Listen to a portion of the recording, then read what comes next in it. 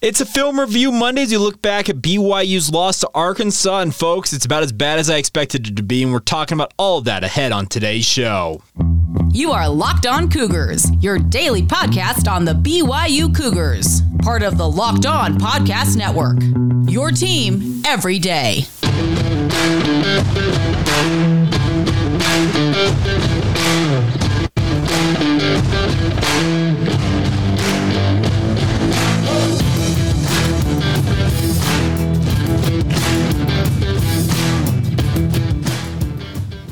What's up, everybody? I'm Jake Hatch, your host here on Locked On Cougars, your resident BYU insider. Thank you for making Locked On Cougars your first listen of the day. Always appreciate you guys checking out the show, whether you listen to it in the regular podcast form or if you happen to be watching us on YouTube.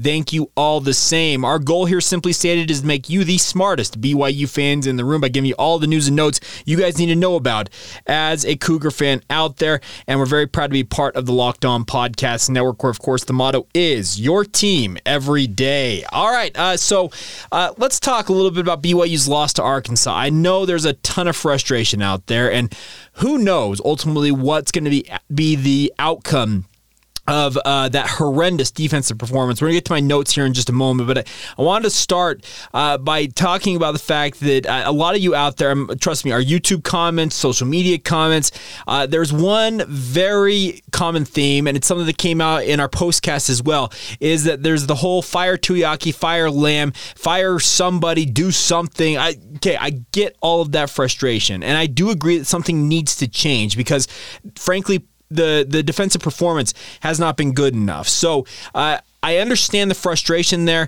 but let me also caution you that I don't necessarily expect wholesale changes for this staff, at least at this juncture. I could be completely wrong. We could be talking tomorrow, and Kalani Sitake could come out today during his media availability and say, I've decided to relieve so-and-so from their duties, and I've decided to make a change.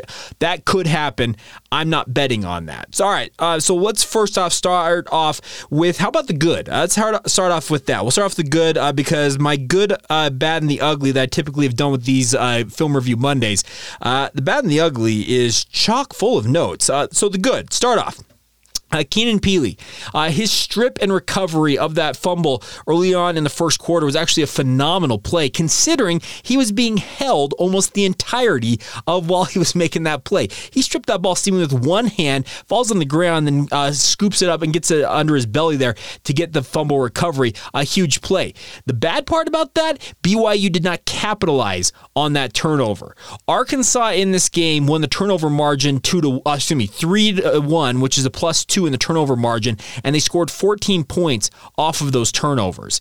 BYU, on their one turnover, 0 points. That was a huge, huge key in losing this game. Coaches will tell you all of the time, losing the turnover margin, more often than not, will indicate who the winning team and losing team of any game is going to be, and BYU lost it, and they lost it in pretty epic fashion, if I'm being honest. All right, other good things. Jaren Hall, very, very good, folks. We're watching a guy who is on his way to the NFL. I know that some of you out there are saying that he should come back for another year. Folks, this is a 24-year-old man who is going to be looking to cash in on his opportunity to provide for his family long-term after this upcoming season. I would enjoy it while it lasts because it sure looks like he's on his way to the NFL. His arm, despite having a bad shoulder, and I can tell you, folks, he has got an injured shoulder. You saw it get injured once again in that game on that hit he took right on it. He battled through it, and frankly, I'm stunned that his arm looked as good as it did because it was a phenomenal performance from him, and it could have been even better had BYU had some more opportunities and not lost those turnovers especially. Next thing, Puka Nacua remains just an absolute sensation, folks. It's crazy to think about. It took 7 games. Obviously, he didn't play for, 3 of those games this season for him to finally get his first receiving touchdown. Yes, he got his first receiving touchdown on that kind of that slant and go pattern, play action, RPO, whatever you want to term it. That was his first receiving touchdown of the season. He's been absolutely marvelous. He was BYU's pseudo Deebo Samuel out there, lining up in the backfield, taking handoffs from Jaren Hall. It was actually really good to see him being used in a myriad of ways, and it continues to have that multifaceted role for BYU's offense. And what I love about Puka is he's a guy that I think opposing teams look at, okay, this guy's a receiver, he's a prima donna, he's going to be soft. And what does Puka do? He goes out, he seeks contact. That's what I love about Puka. I know that he has some injury concerns concerns. I get all that. But this is a dude who does not mind the physical part of the game, and that's one thing that I really, really like. His running mate out there, wide receiver right now, Cody Epps, is just absolutely phenomenal. I think it was his sixth straight game scoring a touchdown in this one. He is burst onto the scene. Chase Roberts was the star of the Baylor game, but hasn't Cody Epps, in most of your minds and my mind, really surpassed him right now? Cody Epps is just a phenomenal route runner, is an incredible player with the ball in his hands after he makes the catch. He is absolutely sensational right now. And then the last thing, I know BYU's run game wasn't all that great in this game, and they could have done better. There's absolutely no doubt they could have done better in the run game, but when you have guys like Mason Fakahua, who I thought live actually didn't have that big of an impact and wasn't all that great, but after rewatching the film, I was very impressed with Mason Fakahua. He got some tough yardage, he picked up some first downs when it didn't seem necessarily like he was going to get those yards he needed to gain, and that's what I like about a guy like that, because he's been buried on the depth chart, and that's going to take us into the bad here. 4 of the top 5 running backs on BYU's roster were injured and or unavailable. 3 of the 4, the main 3 backups to Christopher Brooks, so I'm talking about Miles Davis, Lopini Katoa, and Jackson McChesney, were all out of this game due to injury. Now, we also didn't see Hinckley Ropati in this game, and the fact that he didn't play leads me to think there might have been an injury concern for him, or simply put, he had that fumble on his very first carry as a Cougar in the Notre Dame game, and he completely lost the trust of the coaching staff. Either one, regardless, that means you've gone to your 6th string running back to be the backup behind Christopher Brooks, and that's Mason Fakahua. That is absolutely insane to think about, but I had conversations, I've said this on the podcast in the past. The reason why BYU brought Christopher Brooks in the transfer portal is that every other running back on BYU's roster has had injury concerns in the past, and they couldn't rely on them. That was the terminology I was given. We can't rely on these guys to stay healthy for an entire season. Has that not been proven out once again? Jackson McChesney, shoulder injury, out for the season. Miles Davis is dealing with a shin issue that has kept him out the past 2 games. Who knows how soon he'll be cleared. Lopini Katoa picked up a ding in that Notre Dame game and is out.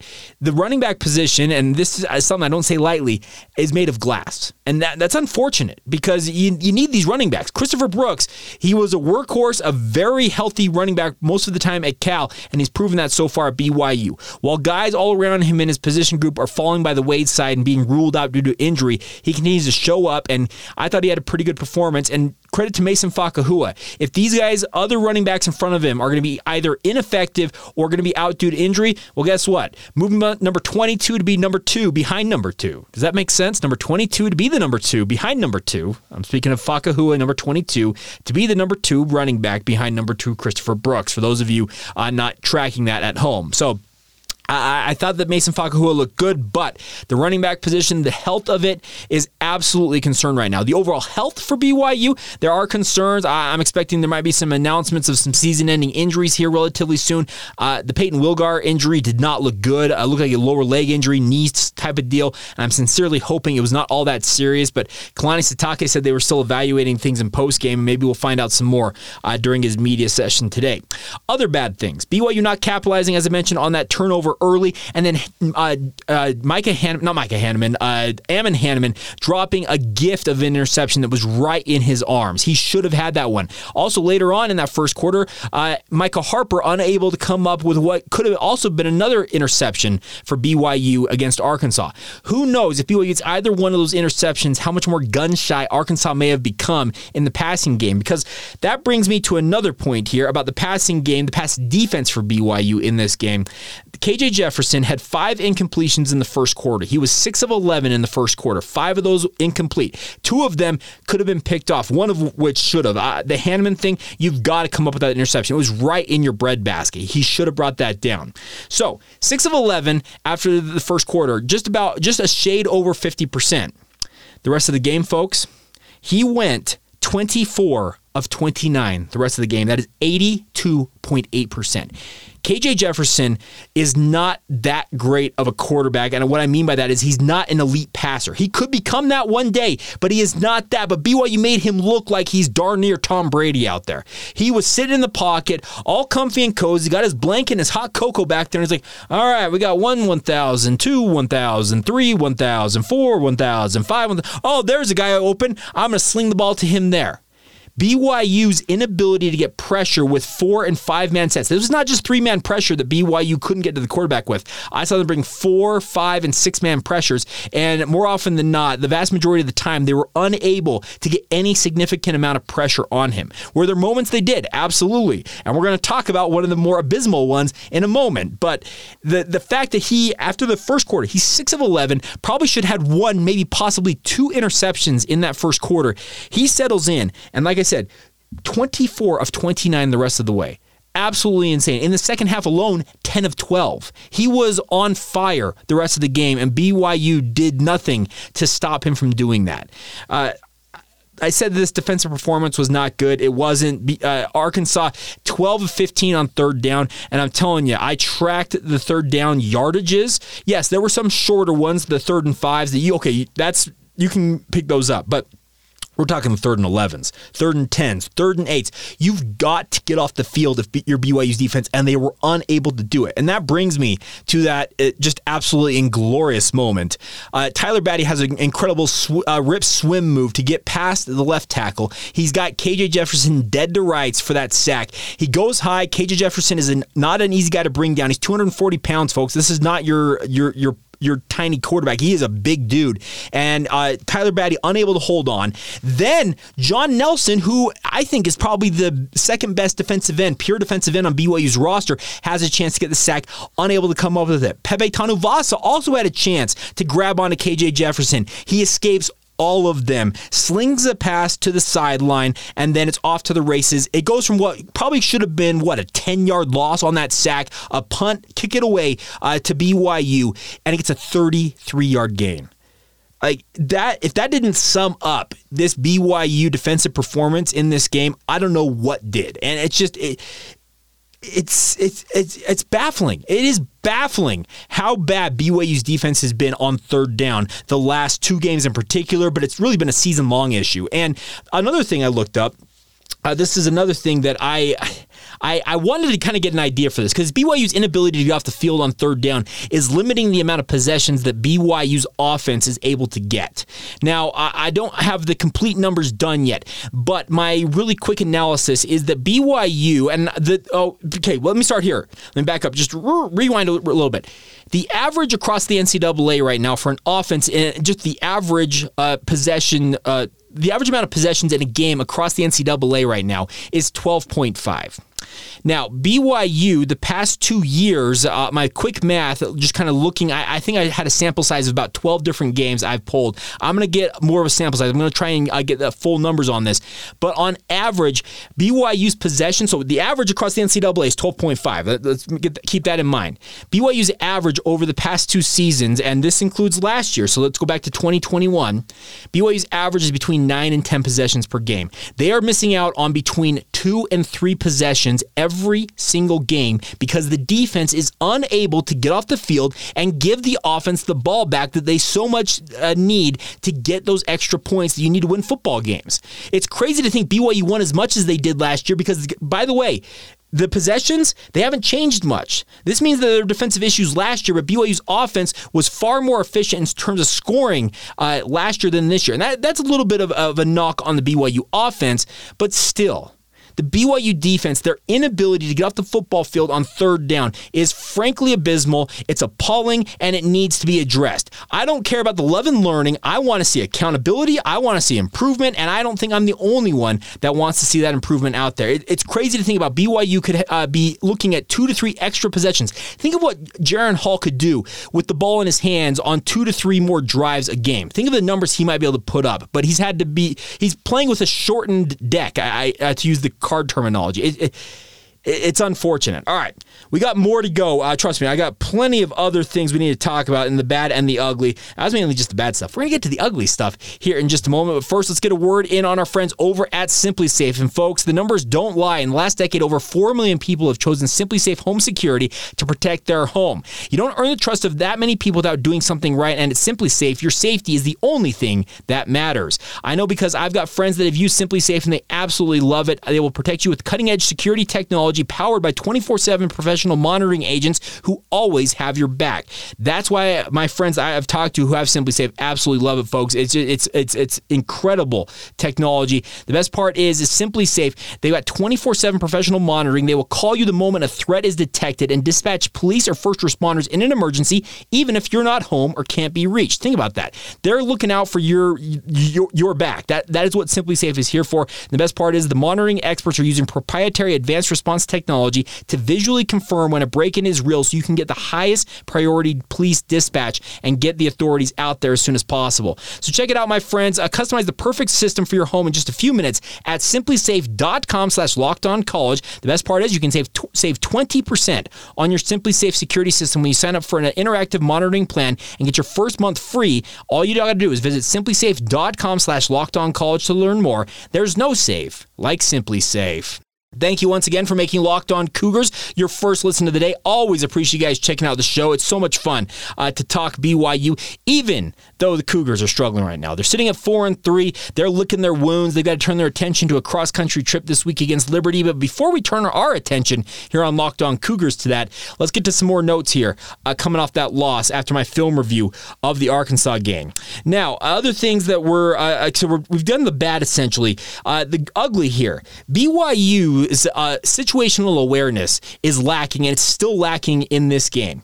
Think about this. Arkansas, so they get the two touchdowns, the two turnovers in the last 5 minutes and change of the first half. BYU ends up falling behind in those off those two touchdowns that Arkansas scored. That was the muffed snap, and we'll talk about that in a moment, just the abysmal nature of that, but also the interception by Jaren Hall. They score those touchdowns, and BYU gets the ball back with about 41 seconds in that half, and Jaren Hall's absolutely slinging the rock all over the field. You'd think, okay, you can move down the field here. What does BYU do? They run a first down play, and then they let not 10, but 15 seconds run off the clock before somebody on the sideline realizes, hey, we got a chance to score here. Let's call timeout.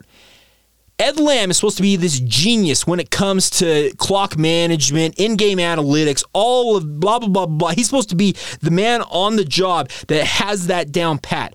And it was an absolute coaching failure to not have the guys, realize on the field that, hey, we have a chance to go get points, move down the field, act with a purpose. But instead, they look lackadaisical, out of formation, and then they're like, oh, okay, we're moving. Oh, we got to go. Call timeout. You wasted 15 seconds. You can run 3 plays in 15 seconds in this era of college football. You wasted so much time. And you could have gone down there and gotten some points just before halftime that may have given you a little bit of extra juice going into the halftime locker room. And then you also get the ball coming out of the second half. Those are critical moments that you mucked up. And that includes the players, the coaches. Kalani Sitake, he says the buck stops with him. He's got to be on top of that. This stuff is... This can't happen. This is stuff that you have to address, and it goes from the top down. Kalani Sitake's got to answer for it. Ed Lamb's got to answer for it. The offensive staff's got to answer for it. Jaren Hall, the offensive line, the wide receivers, the tight ends, the running backs, they've all got to answer for this. How in the world does nobody have the situational awareness to realize, you know what, we got a chance. We've been moving the ball really well. We can go get some points here. If the mindset had been, okay, we're taking a knee, we're going to halftime, okay, I can understand that. But BYU was running a play as if they wanted to move down the field, but they still wasted 15 seconds. Where is the know-how, the wherewithal, that situational awareness? Where is it? This team is just, it's mind-boggling. Some of the just boneheaded nature of how things are going right now for the Cougars. And that brings me to Joe Tukuafu. And I don't mean to bag on a kid, but Joe Tukuafu, I counted this, I timed it. There was 4 minutes between when they announced they were going to review the play, they went to the media timeout, and then 4 real-time minutes later, he goes out there on the field with no play call. Let's recall this. Kalani Sitake said there was no play call, and I confirmed that with some people inside the program. There was no play called on that 4th down. They were simply trying to bait Arkansas into jumping off sides and picking up the first down there. They were going to call timeout and probably punt it away in that scenario. You're on your own 34.5-yard line. You're in a bad field position. Like, going for it it's actually, the analytics say don't go for it. But what does Joe Tukuafu do? He snaps the football. Jaren Hall wasn't ready for it, and they end up giving the ball right back to Arkansas. Like, going back to that situational awareness, folks, like, this stuff is just, it's mind-blowing. It's damning in a way for these guys, because it just puts them in a very, very negative light. And I feel for a guy like Joe Tukuafu. And by the way, let me also say this. I sincerely hope that the move to put Joe Tukuafu as BYU starting center in this game was injury-related, because Connor Pay had been the guy for BYU at center most of the year. The only times he had been out is when Joe Tukuafu would spell him for a series or two here and there, and that had been very, very rare. I sincerely hope, and I don't have any confirmation of this, that Joe Tukuafu was put in a spot to be thrown in there because of Connor Pay getting injured potentially late in the week. Because the way Joe Tukuafu operated as a center looked like he had been very, very much thrown into that job late, was not necessarily completely prepared for the moment. And that's unfortunate for a young man like that. And Joe's not a young man, folks. He's nearly 25 years old. He said it on this podcast. We had him on last fall, and he said, by next year, I'm going to be 25 years old, Jake. It's crazy to think about. He's been around this program for a really long time. And for stuff like that to happen for that type of a guy, it's unfortunate, because he's got hopes of going to the pro ranks, but you can guarantee pro scouts are looking at his film saying, well, okay, I can't have a center who's having a brain fart of that magnitude in that circumstance. You cannot snap that football. There's literally no play called. The entire rest of the team's probably looking at him like, dude, what are you doing? There was nothing called there. Oh, it's bad. Also, another thing that's just ugly. BYU allowing way too many completions across the middle in that game. It was just abysmal. Safeties getting split. Linebackers getting too much space apart from each other. The middle of the field is supposed to be that place where wide receivers go across the middle and fear for their ribs. I know they've legislated a lot of those hits out of the game, the targeting, all that stuff, but the middle of the field is where it's supposed to be the toughest to gain yards. And I probably should have tracked this a little closer.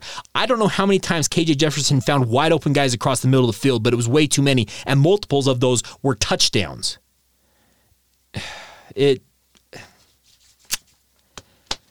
Not good. All right, final thing here. And this comes, I'm going to share this screen hopefully correctly so you guys can see this, because Garrett McClintock, who works for Give 'Em Hell Brigham, does a great job on that podcast and also their website.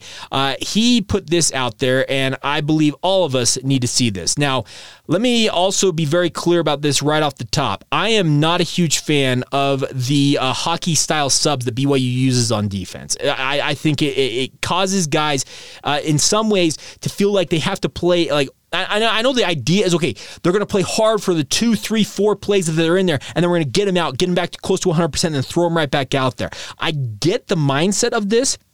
But at the same time, a couple of folks out there, and there are two of them in particular, I know that listen and watch this podcast who mentioned this to me, and I agree with the thinking. Their thought was, okay, but at the same time, they go in there and they realize they're only going to be out there for 2, 3, or 4 plays, and they're actually going berserk, and they're actually getting themselves out of alignment, running the wrong play, getting themselves in a bad situation because they're trying to make a play. Like, they're playing in like overdrive in a way in that circumstance. I have been a person who believes that if you have star players on defense, those are the guys who need to play the vast majority of the reps. And Garrett McClintock did the math that I was unable to do, and he nailed it here. So what he says, you can see this right here. I randomly grabbed 5 games from 5 different conferences to see what percentage of plays their starters on defense played. It's defense only here. And what percentage of the plays the 10 guys with the most snaps played on defense yesterday. One of these is not like the others. He lists BYU here. 56% of BYU's defensive starters played the reps yesterday. The top 10 were 63%. 28 total players, by far the most of this list. Alabama, yes, the behemoth that is the Alabama Crimson Tide, 85% of their starters play. Yesterday, 90% of their 10, and they only played 18 guys. Baylor, 71, 76, 25. They have the second most players playing, but their starters still play 71% of the time. Their top 10 play 76% of the time. San Jose State, 81, 87. UAB, 82, 86. Utah, 79, 85, 18 players. Now, Garrick does add this tweet right down here. This begs the question, 1, why are we, speaking of BYU, not rolling with the best 11? And 2, is there no best 11 because everybody collectively is that mediocre on defense? He said, I went with the top 10 to leave a little pad for potential injuries there. This is not good. I know that Kalani Sitake is I'm going to ask him about this. I'm going to ask him, Kalani, you said that you believe your starters play the majority of the reps. It's the starters for BYU are barely playing north of half the reps on defense. I'm seeing second and third string guys out there in critical downs and distances. And I mean third downs when you need to stop. I'm talking about in the red zone when you need to avoid giving up a touchdown. I'm seeing second and third string guys. Are those guys as good as your number ones? I would venture to guess that the coaching staff would tell you probably not, but they are out there in critical downs and distances because you have bought in hook, line, and sinker on this strategy of bringing guys in and out of this lineup. We saw an 11 for 11 shift on Saturday, and the broadcast on ESPN, Dave Pasch, audibly chuckling. What was that? They just switched 11 for 11. If there's a long grinding drive and your guys are completely gassed, they're tapping their helmet saying, hey, they need to get out of the game and get a blow, get them out at that point. But don't force the action. 2 and 3 plays, and all of a sudden you know that you're coming out. I get the mindset is that these guys are going to play hard, and then that's going to give us an advantage there. But folks, isn't the proof in the pudding? The BYU defense is just frankly abysmal, awful, downright ugly right now.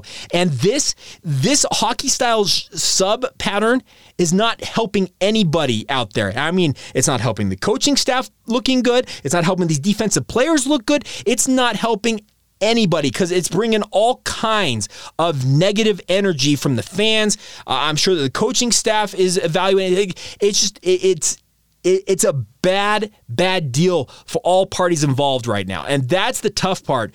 If you're a BYU fan, as you look at that and you're like, and trust me, I'm looking at it, I get the thought process behind it, but in practice, it's just not working. It needs to be adjusted. That one thing right there, I would be screaming from the rooftops right now that Kalani Sitake needs to step in and say, guys, we've got to play our number ones. If they are truly our best guys, they need to play 3/4, if not more, of the snaps. If it's good enough for Alabama, it's good enough for us. Or, to Garrett's second point, if it's not good enough for BYU, is BYU's top 30 players, they played 28 players, so darn near 30 players. If they have played 28 players, are all those guys so mediocre and frankly not that good that you've got that big of a problem on your defense? I'd like to think not, but right now the evidence suggests that very well may be the case, and that's a tough pill to swallow if you're a BYU fan. So there you go. That is film review for that Arkansas game. It wasn't pretty. Rewatching that game, it was like I was kind of like, oh, I don't want to watch this. Like covering my eyes, but kind of peeking through the slits because I have to. It wasn't pretty to watch that. And BYU's defense, I know they're under it right now because nobody's happy about this. I know they're not happy about their performance. But right now, it's ugly out there. It is UGLY for BYU's defense. And the offense, they had some of their own issues, but they weren't the weak spot in that game against Arkansas. All right, coming up here in just a minute, we'll round out today's show with the notes on the other BYU teams in action from this past weekend. But first, a word on our friends over at BetOnline. BetOnline.net is your number one source for all of your football betting information this season. Just coming out yesterday that BYU opened up as a 5-point favorite this week when they head to Liberty. 1:30 p.m. Mountain Time kickoff out there on the East Coast in Lynchburg, Virginia. That's 3:30 for those of you out there going to the game on the campus of Liberty. But BYU a 5-point favorite to open in that game. You can find all the latest player developments, team matchups, news, podcasts, and in-depth articles and analysis in every game that you can find out there, both in the NFL and college football with our friends at BetOnline. And they also remain your continued source for all of your sports wagering information with live betting and up-to-the-minute scores for every sport out there. It is the fastest and easiest way to check in on all of your favorite games and events, including the Major League Baseball playoffs, MMA, boxing, golf, and NBA hoops. The season starts tomorrow, my friends. So check it out now. That's betonline.net. You also can use your mobile device to learn more now. That's BetOnline, where the game starts. All right, before we go here on today's show, let's recap everything else that happened in BYU sports over the weekend. First things first, the women's volleyball program had a up and down weekend. They opened the weekend on the road at St. Mary's with a 3-0 sweep of the Gales, but then they went to Stockton, California, played in the Alex G. Spanos Center, and BYU, really, really good all year long, suffered a crazy defeat, losing in 5 sets to the Pacific Tigers on their home turf. Now, you're probably wondering, okay, how good is Pacific, Jake? Well, let's put it this way. BYU was 7-0 in conference play leading up to that. They were tied with San Diego, who is now 8-0 and 1 game in front of BYU in the conference standings. The Cougars 14-4, San Diego 17-1. While Pacific, for those of you wondering at home, sits at 3-5 and in 6th place. Oh, excuse me. Is that 5th place? Yeah, 6th place in the WCC. Apologies. 6th place in the WCC with a 3-5 conference record. And they're 11-9 overall. So they're a 500-ish team, and that's a rough loss for the women's volleyball program. They'll be looking to bounce back this Friday when they host they head to number 4 San Diego. As I said, the Toreros 17-1 on the season, and these have been the top 2 teams in the WCC for the last few years, if not longer than that. They've been kind of annually jostling for top dog status in the West Coast Conference. BYU, coming off that loss against Pacific, they got to be on top of their game because San Diego is absolutely balling right now, and to lose that game, that's a tough deal for the Cougars. Now, if you want some inspiration for the women's volleyball team, you have to look no further than Southfield. BYU was off midweek for women's soccer. They are now 6-2-5 on the season after the number 14 ranked Portland Pilots came to Southfield, and BYU goes out there and absolutely obliterates the Pilots 4-1. BYU is now 2-0-2 in conference play, a huge win. I mean, huge win for BYU on their home turf in women's soccer. So this was a team, speaking of Portland, that had not lost a match this season. It was a huge, huge win for Jennifer Rockwood and her squad, and that's what the women's volleyball team can look to for some inspiration when it comes to getting ready for this upcoming week. The women's soccer team, they are going to be headed out on the road to Malibu, California, Wednesday afternoon to take on the Waves. They'll also return home this Saturday to host Gonzaga as Southfield. So a big week ahead. And coming off that win over Portland, you'd think they have some momentum going their way. In their last 3 matches for BYU against USF, Stockton, and Portland, they have now tallied 11 goals and just been scored on twice in those matches. It's a great run for BYU's offense right now in women's soccer. Hopefully they can carry that forward. One other note real quick, the BYU men's and women's swimming and dive teams beat TCU in their dual meet. The women's team won 172-159, while the men's team obliterated the Horned Frogs 180-140 in their dual meet over the weekend. And one other quick note is the men's and women's golf programs are in action today, beginning at play at the Maryland Smith Sunflower Invitational for the women's team out there in Lawrence, Kansas, while the men's team is playing at the TPC Colorado in Denver, Colorado. That is being hosted by Denver University across the Front Range of the Rockies. So there you go. You are up to speed on everything going on in BYU sports outside of BYU football. Looking forward to recapping what Kalani Sitake had to say on his press conference today, this week. Also going to have Clark Barrington on the show, our weekly conversation with him, try to get some of his insight on what's going on with BYU right now, and we'll try and find out where exactly BYU needs to go now as they try to right the ship as they head to Lynchburg to face off against the Liberty Flames this Saturday. Thank you once again for making Locked On Cougars your first listen of the day. Always appreciate you guys checking out the show. Make sure you make our friends over the Locked On Big 12 podcast your second listen of the day. Josh Neighbors will get you caught up on everything going on around the entirety of the Big 12 Conference every single day. It's free and available wherever you get your podcasts, just like this one, are also available on YouTube. That'll do it for us. Have a great rest of your day. Thank you so much for joining us. This has been the Locked On Cougars podcast. See ya.